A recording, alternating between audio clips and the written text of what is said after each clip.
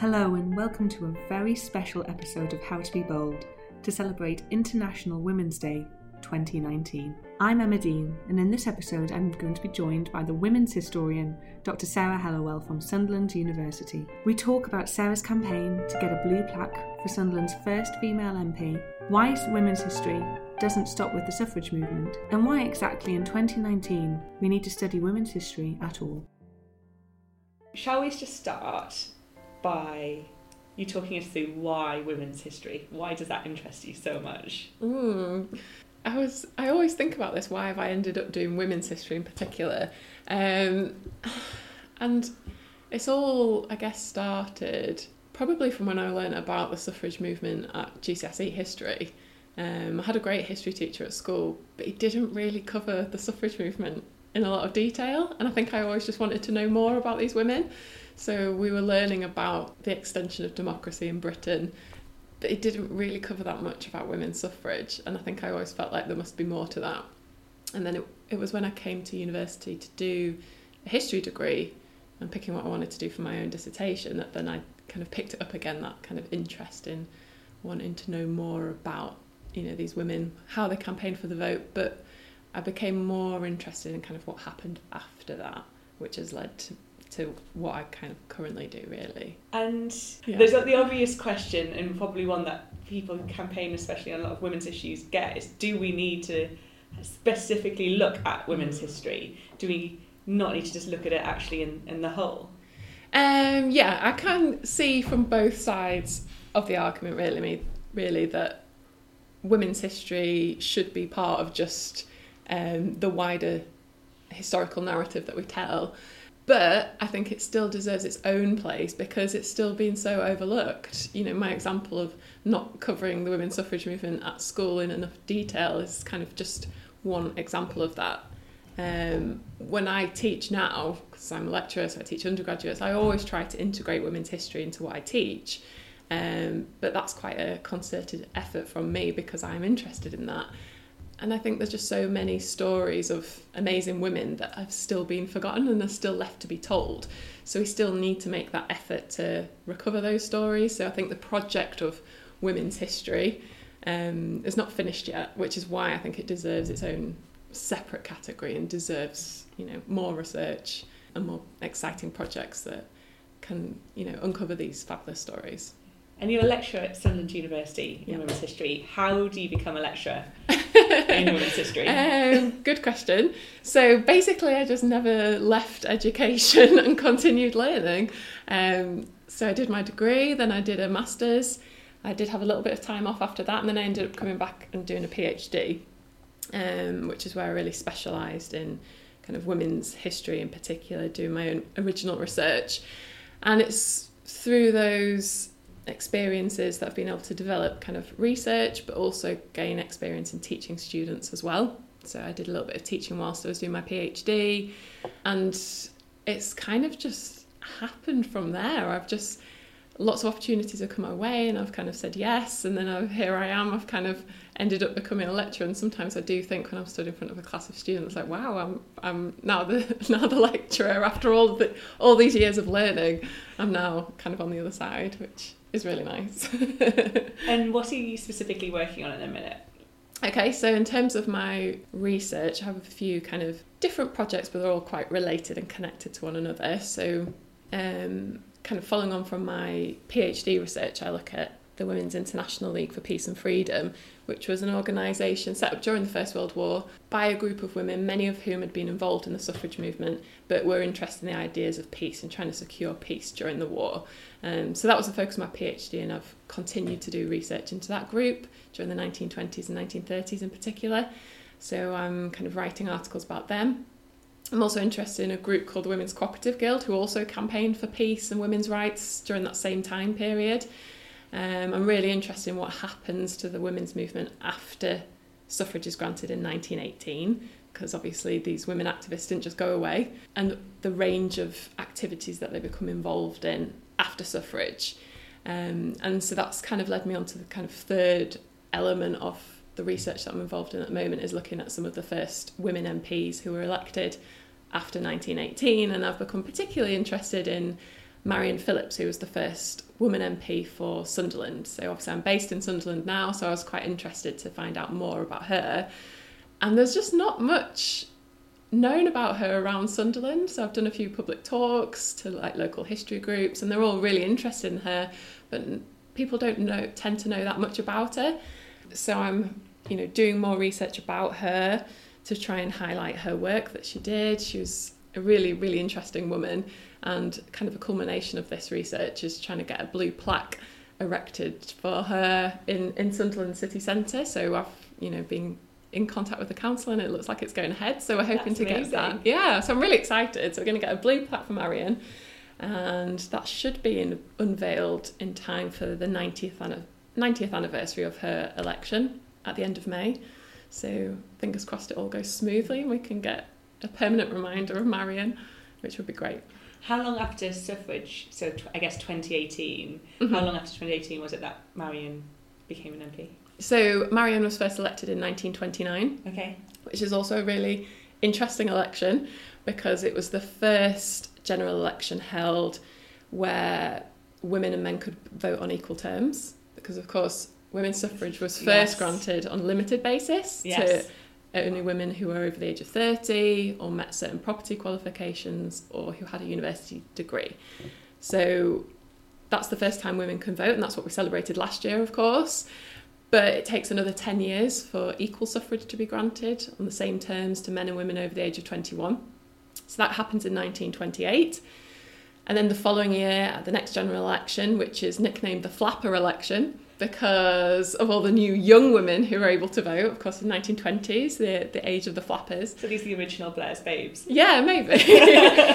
So this is the Flapper election, and there are a very limited number of women MPs still at this time, but Marion Phillips is one of those who's elected in that election, 1929. And yeah, she represents the Labour Party for the seat of Sunderland Central. And was it an easy ride for Marion? Did she was it quite straight sailing in terms of getting selected to be the candidate and then becoming elected? Or did she kind of have to really fight for it? Yeah, there's a bit of a battle, I think, because at that time, Sunderland was actually a 2-member constituency. So there were 2 Labour Party candidates put forward. They were both actually successful in the 1929 election. But Marion doesn't have the same level of support from the male-dominated Labour Party at this time, which is really interesting. So she doesn't actually have quite the same level of financial backing for her campaign. She is invited to stand in the constituency, because she's not a local girl, but she's invited to stand by the Durham Women's Labour section. And they're really impressed with the work that she'd done in the area during the strike of 1926. So she's made a lasting mark in the communities in the northeast, so they invite her up. So it's the Durham Labour women who support her campaign. So she doesn't have the same level of financial support, so it's obviously quite tricky.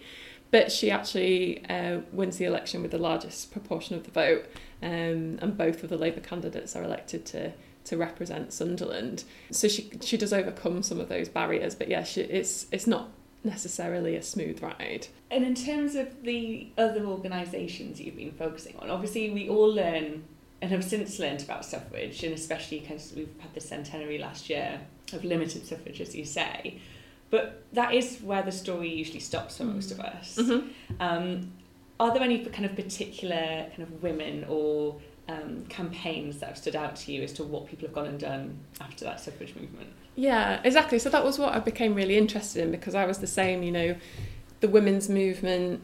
Most people think of the women's movement as kind of the first wave that ends with 1918 women's suffrage, but that's limited, and then a second wave in the 60s and 70s. But there's so much more to it, and that's what a lot of women's historians are looking at the moment. And there's a lot of work being published about the variety of activity that's going on from the 1920s onwards right through the 20th century.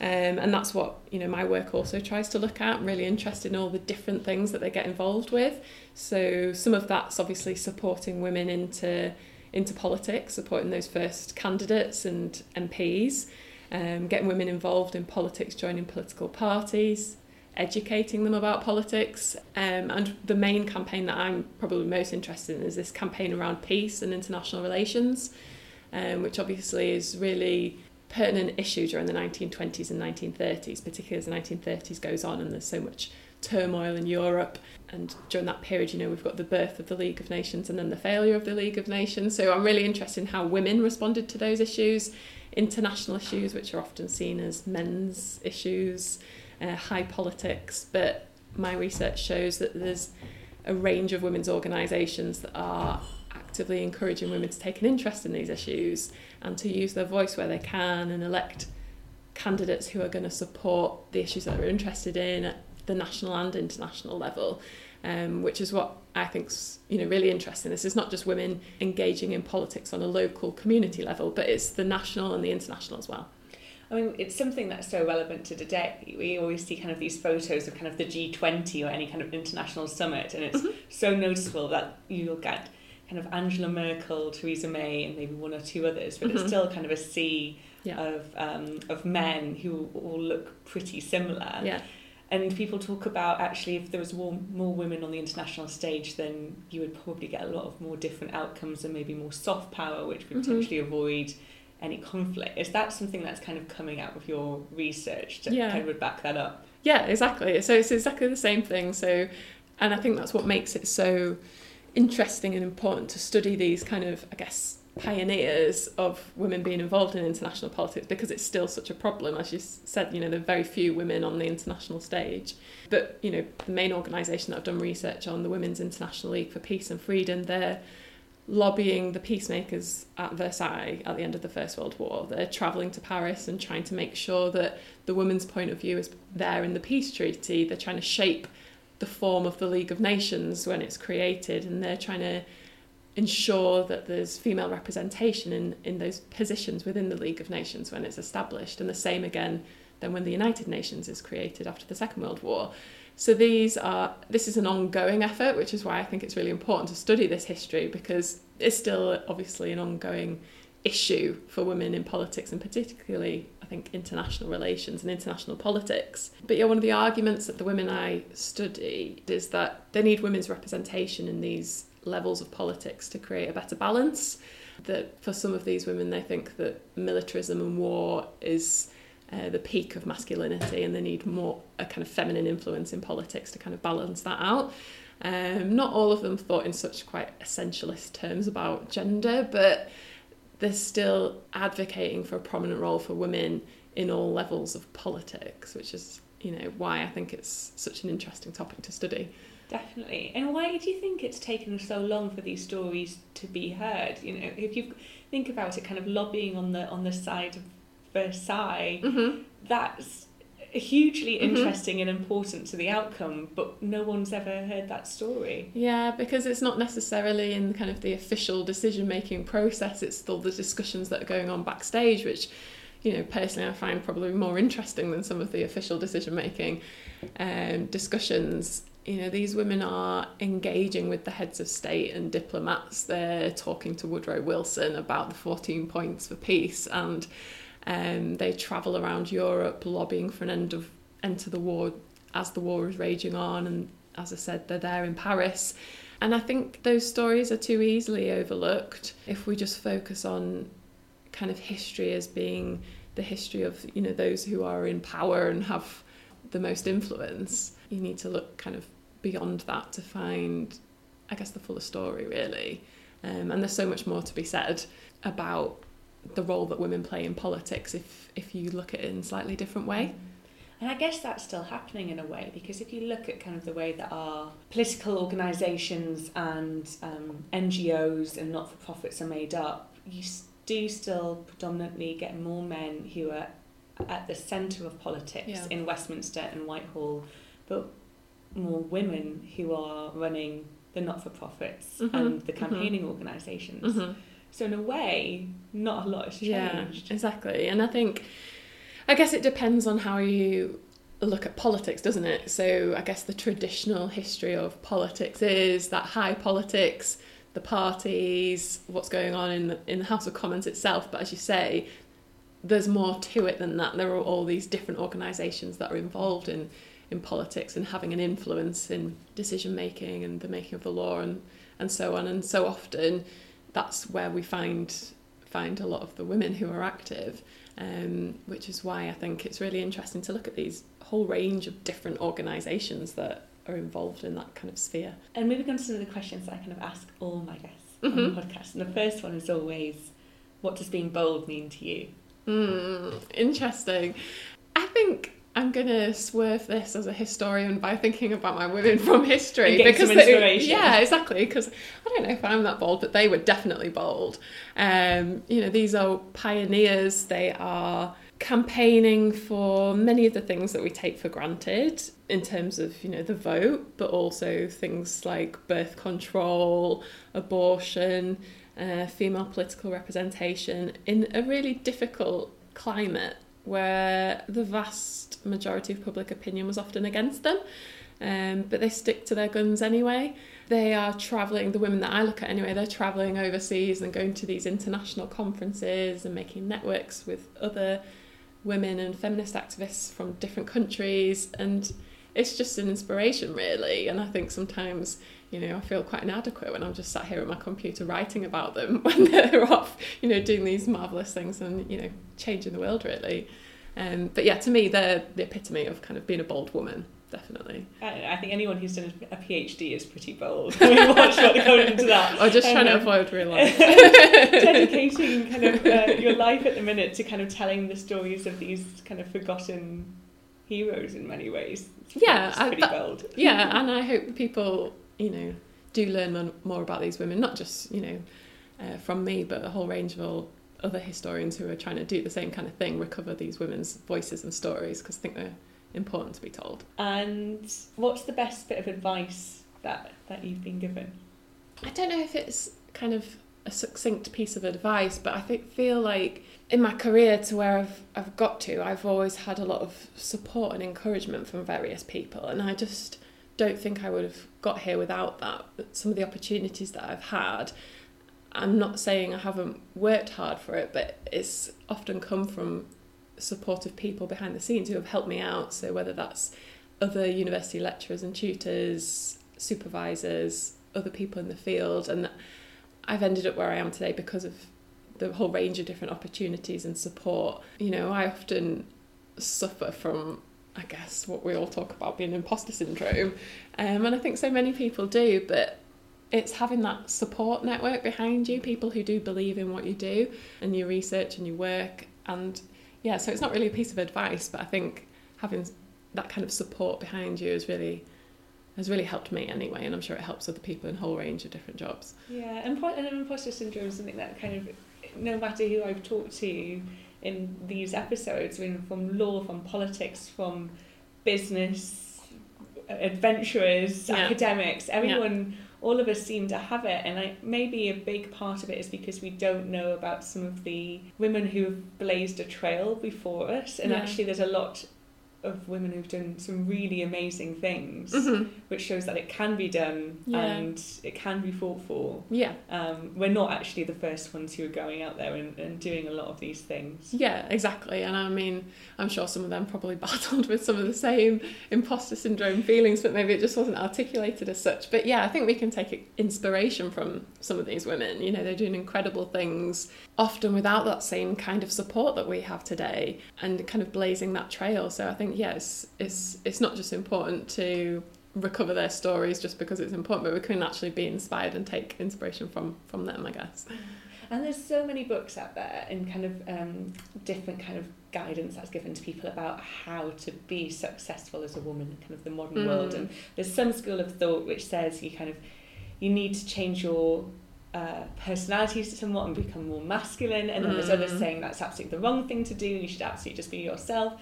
From your research and the various women that you've looked at, considering this was almost 100 years ago in some cases, did they have to kind of change themselves to fit into a man's world, do you think?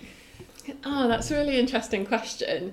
Most of the women that I look at are probably quite feminist, whether or not they would have described themselves as such, but many of them as well are very kind of feminine. and highlight their kind of feminine roles. So, for instance, the women that I look at that are campaigning for peace, they're often discussing the role of motherhood in that. So they're not downplaying being a woman, but they're saying that because we're women, we need to be represented to add something else to the political discussion, that we don't just want to be like men. That's not equality. We want rights for us as women. But yeah, some of those first women MPs, it would have been so difficult to walk into the House of Commons and try and make your voice heard. And, you know, the press had a field day with what they were wearing, as you can probably imagine. And they were always discussing what the first female MPs were wearing. And I think this is a really funny story, but Marion Phillips, who I was talking about before, she actually designed her own uniform to wear when she went to sit in the Commons, and it was basically like just quite dowdy overall that she put on over her clothes, and it was partly because she found the House of Commons filthy. Apparently it was very dusty. But I think also it was to just kind of not draw attention to herself as much, whereas some of the other female MPs I think quite like to cause a stir when they walked in and be flamboyant. But she kind of adopts this uniform approach. But then again, it's reported on loads in the press that chatting about this uniform that she's made for herself, which I always find quite amusing. That's so funny. And it just shows again that nothing has really changed, and that, you know, every time that Theresa May steps out in a new pair of animal print shoes, it gets reported on. Watch how she's wearing during her interview with Vogue. That gets written on more than actually the policies that they're talking about. Yeah, exactly. And the male politicians all wear uniforms because they just wear the same suits all the time. So easy for them, isn't it? Yeah. And so if people are listening to this and are thinking that they want to learn more and kind of dip their toe into kind of reading more about some of these women, where's a good place to start? Oh, that's interesting. There's a whole range of really good women's history books that are coming out at the moment, and, you know, not just highly academic books as well, because sometimes it can be quite difficult to access. And I think that's partly due to the interest in the centenary. So a really good book I read recently was Bad Girls by Caitlin Davis, and that was about the history of Holloway Prison. And obviously that included about the suffragette prisoners, and that's written for a quite general audience. There's also a really great book about the suffrage pilgrimage of 1913, which was a huge demonstration from across the country where suffragists rather than suffragettes marched to London to convene and have a massive demonstration at Hyde Park, and that was written by Jane Robinson, but that was a really great book as well. But yeah, it's really encouraging that I think there's a lot more published these days about women's history, and it's not just about the Pankhurst family. Yeah, they're really interesting too, but there's more to it than that. So there's a whole range of stuff now that's coming out, and I think that's really great. And I'm also really encouraged to see the amount of stuff written for children as well. And there's some really great kids' books that have that feminist angle. So you say kids' books, but we love them too. Yeah, exactly. Yeah. And in terms of you, after the blue plaque, which will obviously be 100% successful, what's after that? What's next? What's next? Well, the big plan is a book based on my PhD research into the Women's International League for Peace and Freedom, and I've got a few other kind of publications on the go. They're kind of more academic stuff, really. But I really love talking to the public about my research. I do quite a lot of local history talks and things like that, so there'll be definitely more of that, and hopefully a big unveiling ceremony when we get this blue plaque put up. I'll definitely be there. Yeah, it's very exciting. Well, on this International Women's Day 2019, Dr. Sarah Hellawell, thank you for joining me. Thank you very much. Thank you so much to Sarah for joining us for this special episode to Be Bold for International Women's Day 2019. I don't know about you, but this has left me wanting to learn so much more about the bold women who've been active on the sidelines of major global events over the last century. We have some equally fantastic women joining me over the next few weeks, so I do hope you'll listen in again. And I'd really love to hear from you. If you've got any feedback, please do rate and leave a review. And you can also follow us on Instagram at HowToBeBold. So that just leaves me to say thank you for listening in, and till next time.